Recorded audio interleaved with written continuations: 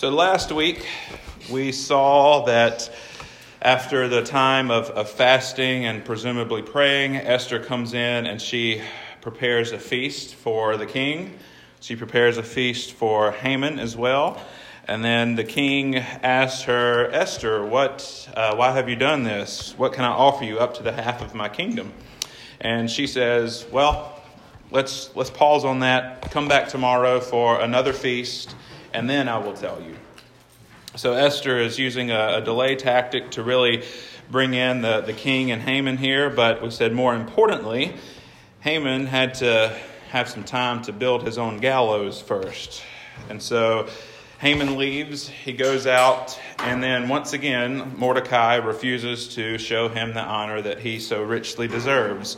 And so he goes into this period of mourning and laments that even though he's pretty much as rich as can be, he has all of these sons, he is second in command in the most powerful empire in the world. His life is ruined, his life is miserable because this one man will not show him honor. And then we may pointed out that his wife Zeresh and his friends, Zeresh in particular, makes a suggestion that would make Jezebel proud, and saying that, there's this man, he's causing you misery, there's a problem, he won't give you something that you want, like Naboth would not give Ahab. He said, the solution, just kill him. So problem solved.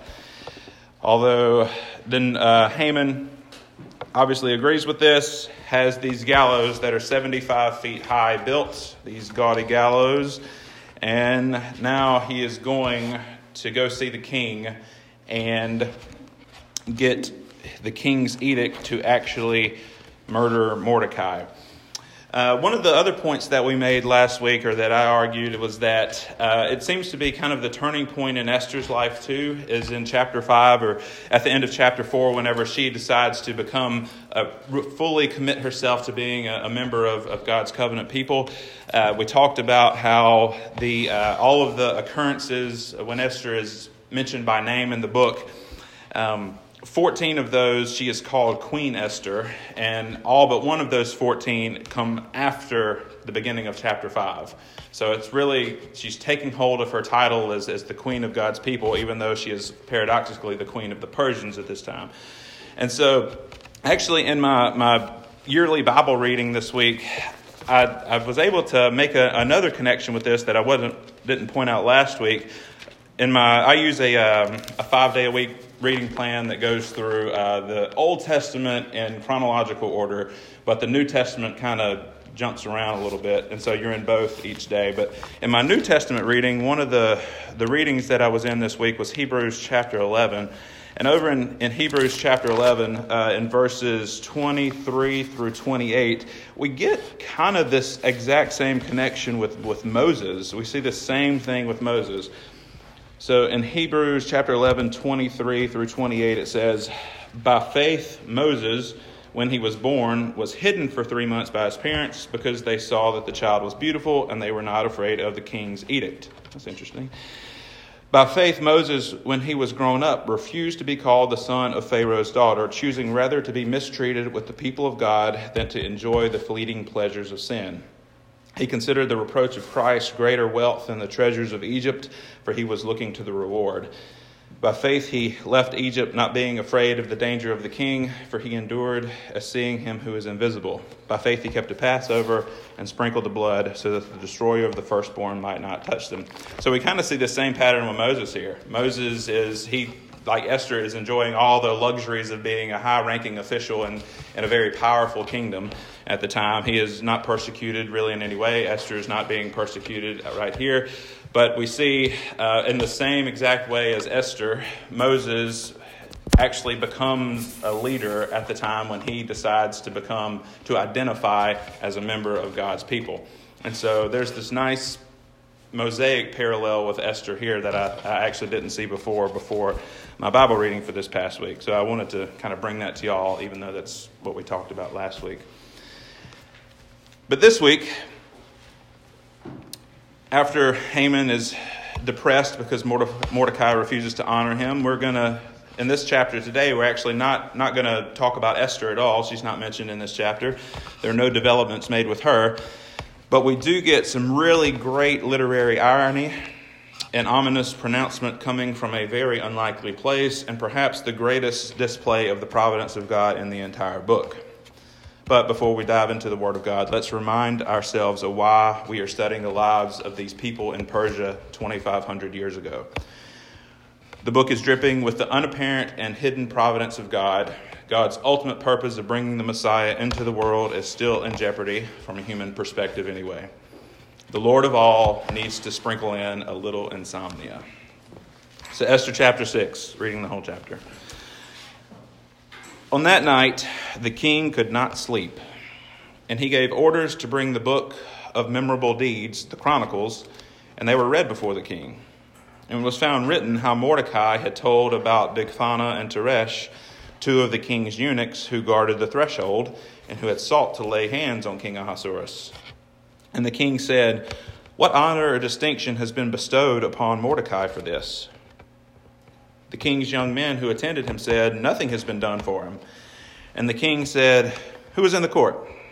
Now Haman had just entered the outer court of the king's palace to speak to the king about having Mordecai hanged on the gallows that had been prepared for him. And the king's young men told him, "Haman is there, standing in the court." And the king said, "Let him come in." So Haman came in, and the king said to him, "What should be done to the man whom the king delights to honor?" And Haman said to himself, "Whom would the king delight to honor more than me?" And Haman said to the king, "For the man whom the king delights to honor, let royal robes be brought, which the king has worn, and the horse that the king has ridden, and on whose head a royal crown is set. And let the robes and the horse be handed over to one of the king's most noble officials. Let them dress the man whom the king delights to honor, and let them lead him on the horse through the square of the city, proclaiming before him, 'Thus shall it be done to the man whom the king delights to honor.'" Then the king said to Haman, "Hurry, take the robes and the horse, and as you have said, do so to Mordecai the Jew, who sits in the king's gate. Leave out nothing that you have mentioned." So Haman took the robes and the horse, and he dressed Mordecai and led him through the square of the city, proclaiming before him, "Thus shall it be done to the man whom the king delights to honor." Then Mordecai returned to the king's gate. But Haman hurried to his house, mourning and with his head covered. And as Haman told his wife Zeresh and all his friends everything that had happened to him, then his wise men and his wife Zeresh said to him, "If Mordecai, before whom you have begun to fall, is one of the Jewish people, you will not overcome him, but you will surely fall before him." So what unfolds in this chapter is one of the more comical scenes of the Bible. There are a few comical scenes in the Bible, one of which is what Ben preached on a few weeks ago, the showdown with Elijah and the prophets of Baal, whenever Elijah starts to kind of sarcastically poke him a little bit. And I always thought that's pretty funny. But this is a pretty comical scene too. While Haman has just constructed his gaudy gallows on which to hang or impale Mordecai in the morning, the king actually plans to honor Mordecai. You'd be hard-pressed to find a more fitting example of pride coming before a fall. Haman's humiliation is brought about by a series of quote-unquote chance events that if we were to examine them just one by one individually, they are extremely unremarkable. The king just happens to have a sleepless night. We've all had sleepless nights before. And the other ironic thing about this is that his sleepless night, remember back in chapter 5, is after a day full of feasting and drinking wine, nevertheless. So if you've ever, after your Thanksgiving meal, your favorite thing to go do, mine is to take a nap. 4 kids, that'll never happen anymore, but that is one of the things that we like to do after a big meal, or even after he's had presumably quite a bit of wine. You think he would probably be, able to sleep quite well. But the king has this sleepless night after this giant feast. When he's awake, he just happens to have the records of the royal court read aloud to him. Maybe this is his version of counting sheep. Seems like it would make you fall asleep, right? Maybe he was trying to, he's awake, so he's trying to make the most of an extra few hours of maybe to get some work done. These two opposite ends there. But we don't know. But he does have the royal records just happen to be read to him by the eunuchs that are there.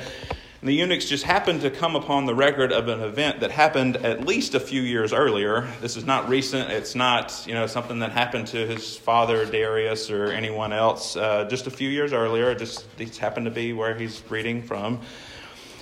But you see, without this completely unremarkable chain of events, Mordecai is likely doomed on the next morning. And then the rest of the Jews shortly thereafter. But we know that a higher force could not let that happen. Then we go on to find out that the king, he is aghast to find out that no honor has been bestowed upon Mordecai for his previous act of loyalty. We touched upon this a little bit in the other, whenever Mordecai first does this at the end of chapter 2.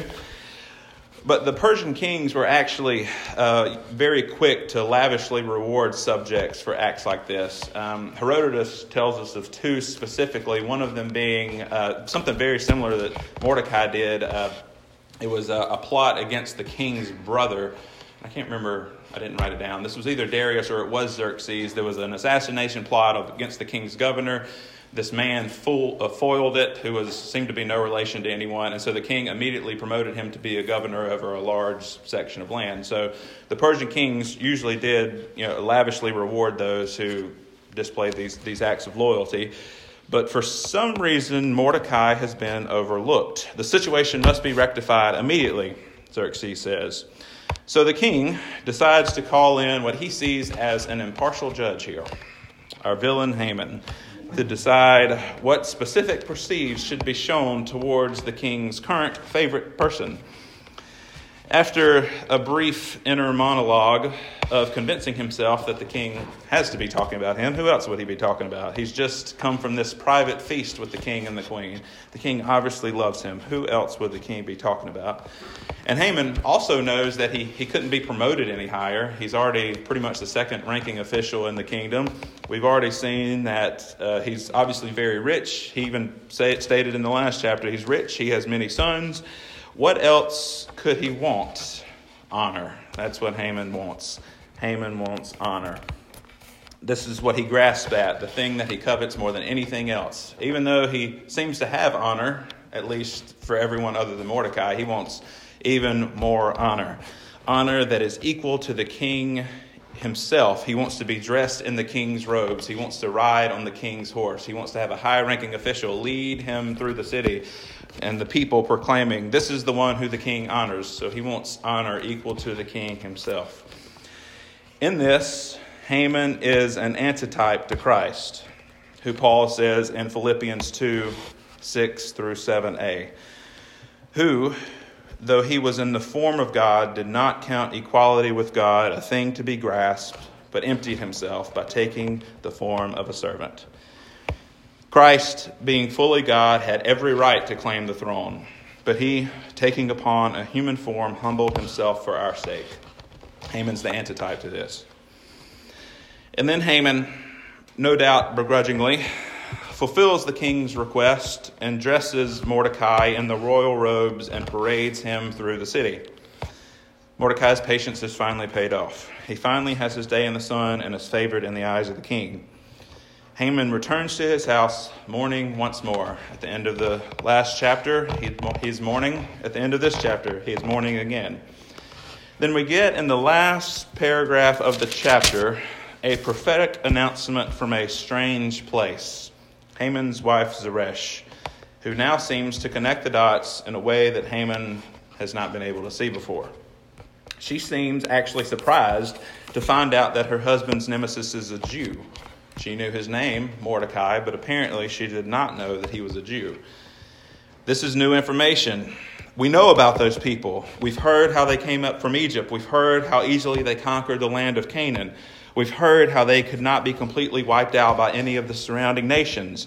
We've heard how the Babylonians couldn't destroy them. We heard how Shadrach, Meshach, and Abednego weren't consumed by the flames of the furnace.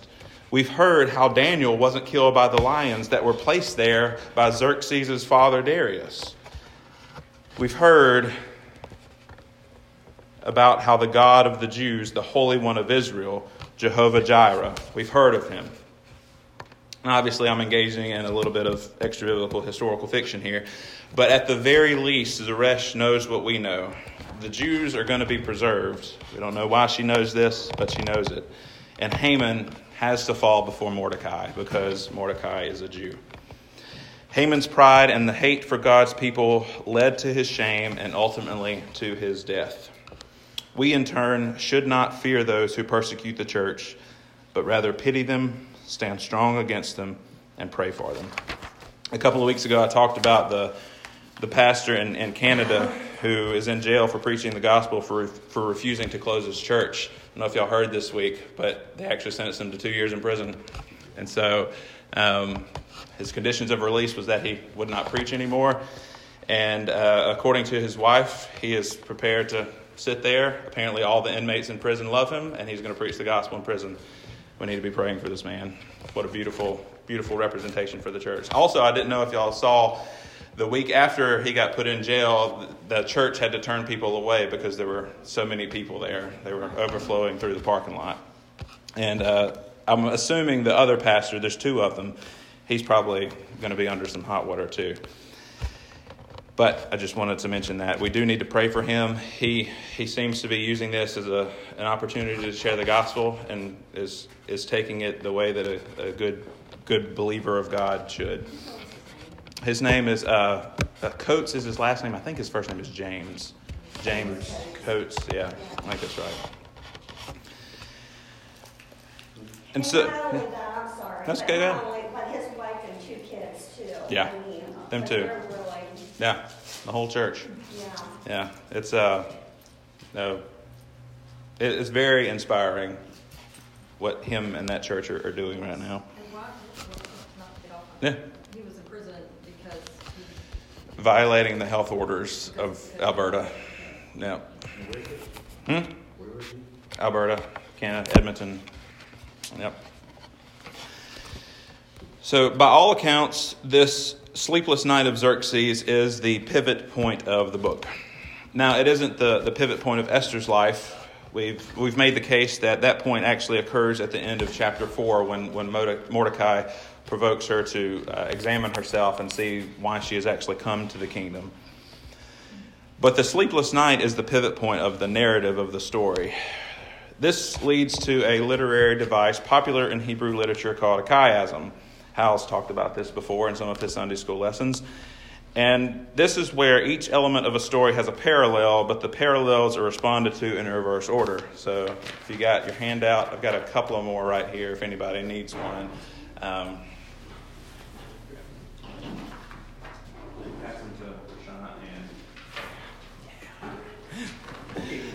So there's a couple of chiasms here in Esther. The first one that I'm showing here is, if you look at this, and this is directly copied from Karen Job's book, who I've referenced a couple times. The first one shows the parallels back and forth. It starts making kind of a U shape here.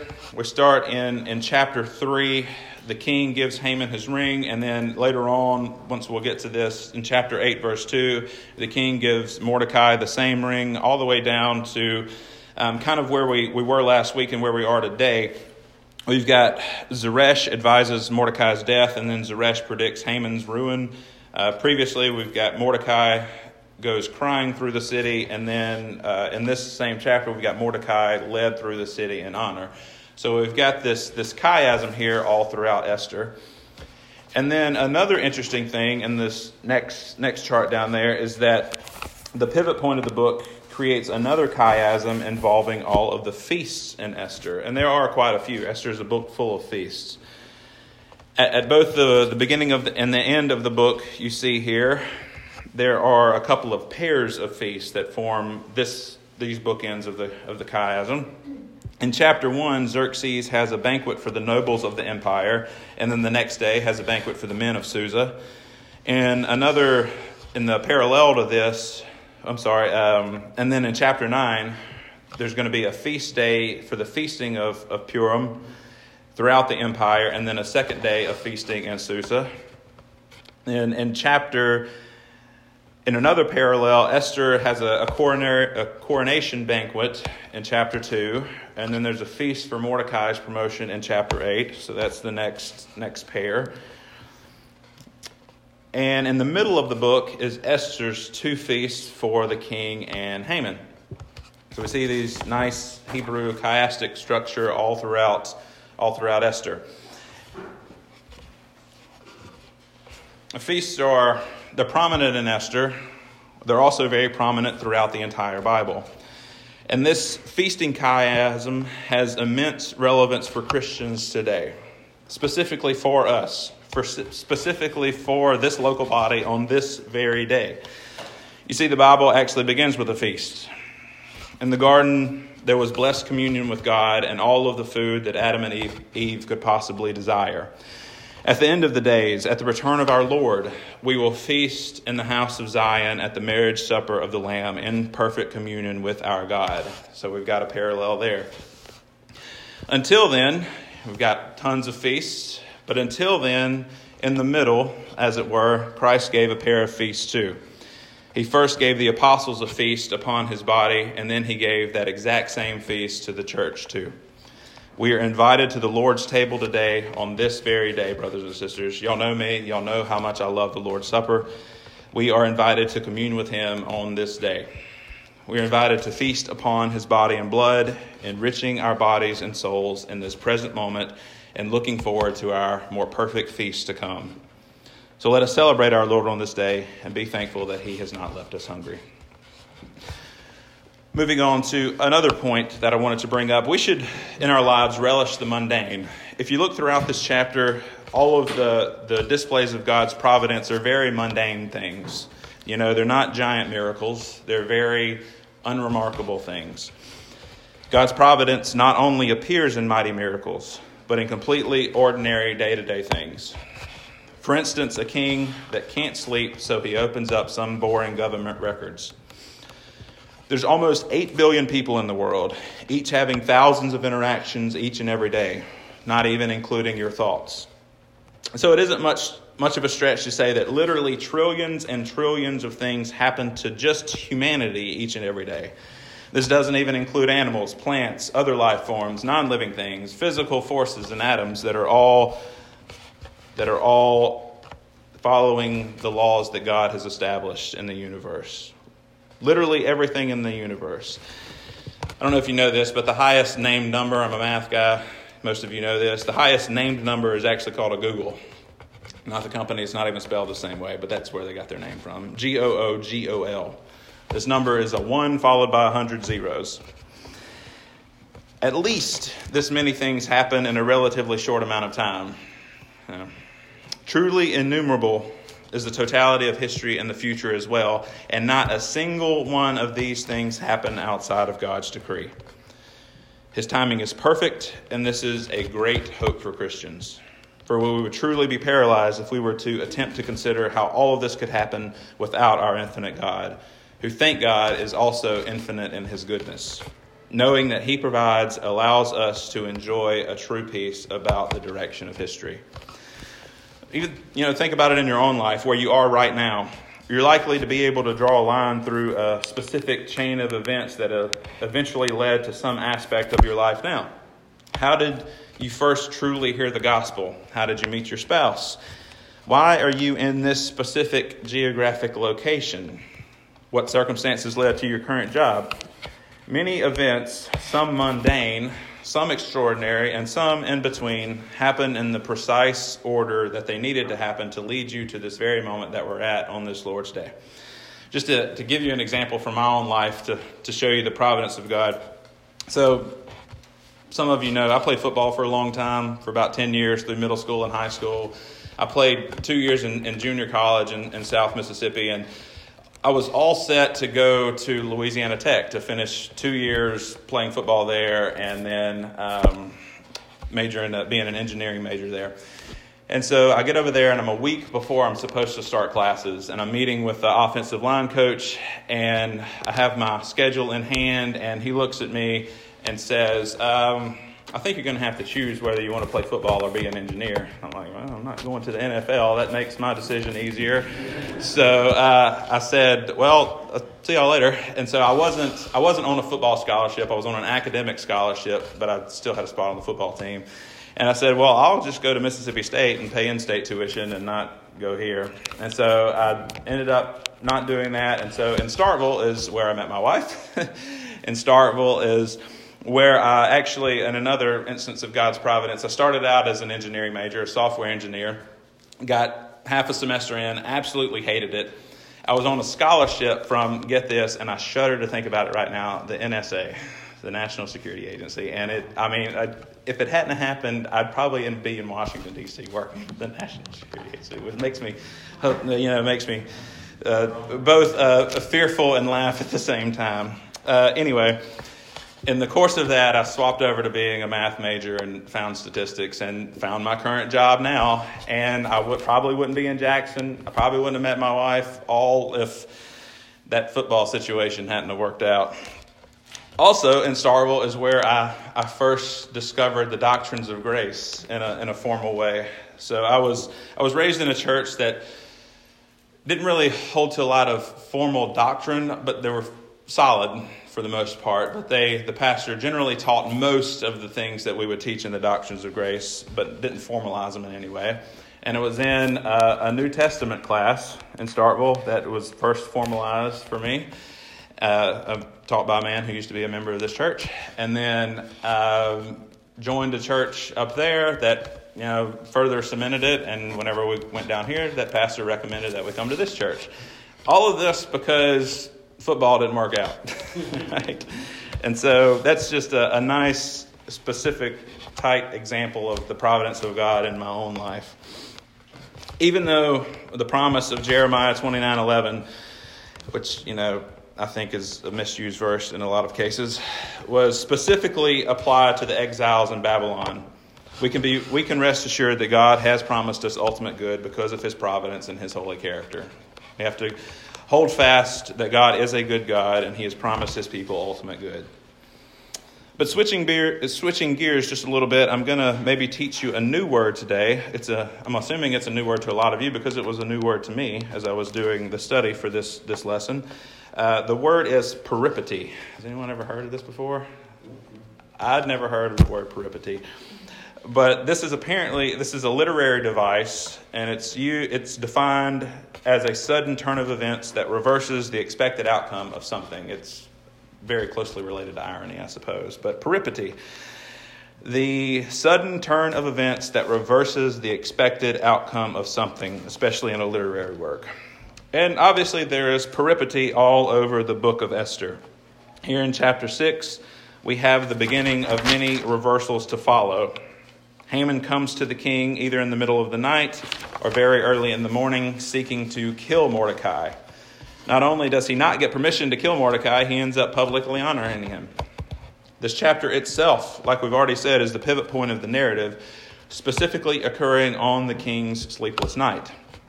Now, usually the pivot point of a story occurs at some dramatic event. In most narratives, that's where the pivot point happens. A lot of times at the story's climax, or even the highest point of dramatic tension, which is not necessarily always the same thing. Now, you can argue that the highest points of dramatic tension in the narrative of Esther comes when Esther enters the throne room in chapter 5, perhaps to lose her life. But really, the climax of the story is going to be in chapter 7, which we'll do next week, when our hero Esther confronts the villain Haman to his face. But neither of these things is actually the pivot point of the narrative. Instead, the pivot point of this peripety is this completely unremarkable bit of insomnia that Xerxes experiences. This is where the story actually begins to turn. And this actually is a part of the brilliance of the book. By making the pivot point of the story a quote-unquote insignificant event, the author is taking the focus away from human action. No human has caused this reversal. No one in the story, not even the most powerful person of the empire, is in control. An unseen power is controlling this reversal of destiny, this peripety. It's all controlled by God. God's plans cannot be thwarted. He is not capricious. He cannot be controlled or manipulated. He is the power in control at all times. Nothing surprises him, and all of his perfect and righteous plans come to fruition, all to his good glory. Perhaps the Jews had forgot that God was still ruling history at this point. They were used to God working mighty miracles to deliver them and fulfill his promises. Why is he so silent now? Doesn't he know that his people are about to be destroyed? God's people need to hold fast both to the promises of God and the nature of God. God is truthful, God is trustworthy, God is honest, and God is pure, and he does not break his covenants. He didn't need to work big, showy miracles to save his people. He often does, but he doesn't need to. God was using the ordinary events of life to fulfill his covenant promises. He can always be trusted. We are the same way. We are prone to despair like the Jews. Why is God so silent now? Doesn't he know that his people are being oppressed right now? To quote Paul in Romans 11, "Oh, the depth of the riches and wisdom and knowledge of God! How unsearchable are his judgments and how inscrutable his ways." Or to quote God in Isaiah 55, "For my thoughts are not your thoughts, neither are your ways my ways, declares the Lord. For as the heavens are higher than the earth, so are my ways higher than your ways, and my thoughts than your thoughts." And then God again in Job 38. "Then the Lord answered Job out of the whirlwind and said, 'Who is this that darkens counsels by words without knowledge? Dress for action like a man. I will question you, and you make it known to me. Where were you when I laid the foundation of the earth? Tell me if you have understanding. Who determined its measurements? Surely you know. Or who stretched the line upon it? On what were its bases sunk? Or who laid its cornerstone when the morning stars sang together and all the sons of God shouted for glory?'" If we, in our pride, doubt God's plan and character, we need to respond like Job. This is how Job responds in chapter 40. "Behold, I am of small account. What shall I answer you? I lay my hand on my mouth. I have spoken once, I will not answer. Twice, but I will proceed no further." We have to trust that God is good and God does bring good for his people. Our God has a wonderful plan that cannot be thwarted. We need to just have a measure of faith and trust in him. You see, the ultimate moment of peripety actually came at Calvary.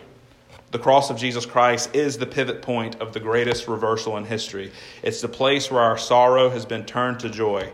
And if you are a partaker of God's covenant, you should hold fast, grip, and never let go of the promises given in Romans 8:35 through 39. Where Paul says, "Who shall separate us from the love of Christ? Shall tribulation or distress or persecution or famine or nakedness or danger or sword? As it is written, for your sake we are being killed all the day long. We are regarded as sheep to be slaughtered. No, in all these things we are more than conquerors through him who loved us. For I am sure that neither death nor life, nor angels, nor rulers, nor things present, nor things to come, nor powers, nor height, nor depth, nor anything else in all creation will be able to separate us from the love of God and Christ Jesus our Lord." No matter what our present circumstances are, Christ is there to provide relief. He is a balm to the soul, and we can be assured of our final destiny with him. In a glorious reversal of fortunes, in an unthinkable peripety, we have been saved from the depths of hell, completely cast away from God, the objects of his wrath, into glorious life, worthy to be called sons and enjoying all the benefits bestowed thereupon. We were wallowing in our sinfulness like a pig in the mire and loving every minute of our rebellion against God, damned for all eternity. But God, in his grace and mercy, reached down and offered us forgiveness, and those sins have been cast away further than we could ever imagine. Thanks be to our Heavenly Father for the grace bestowed upon us. Let us go worship him.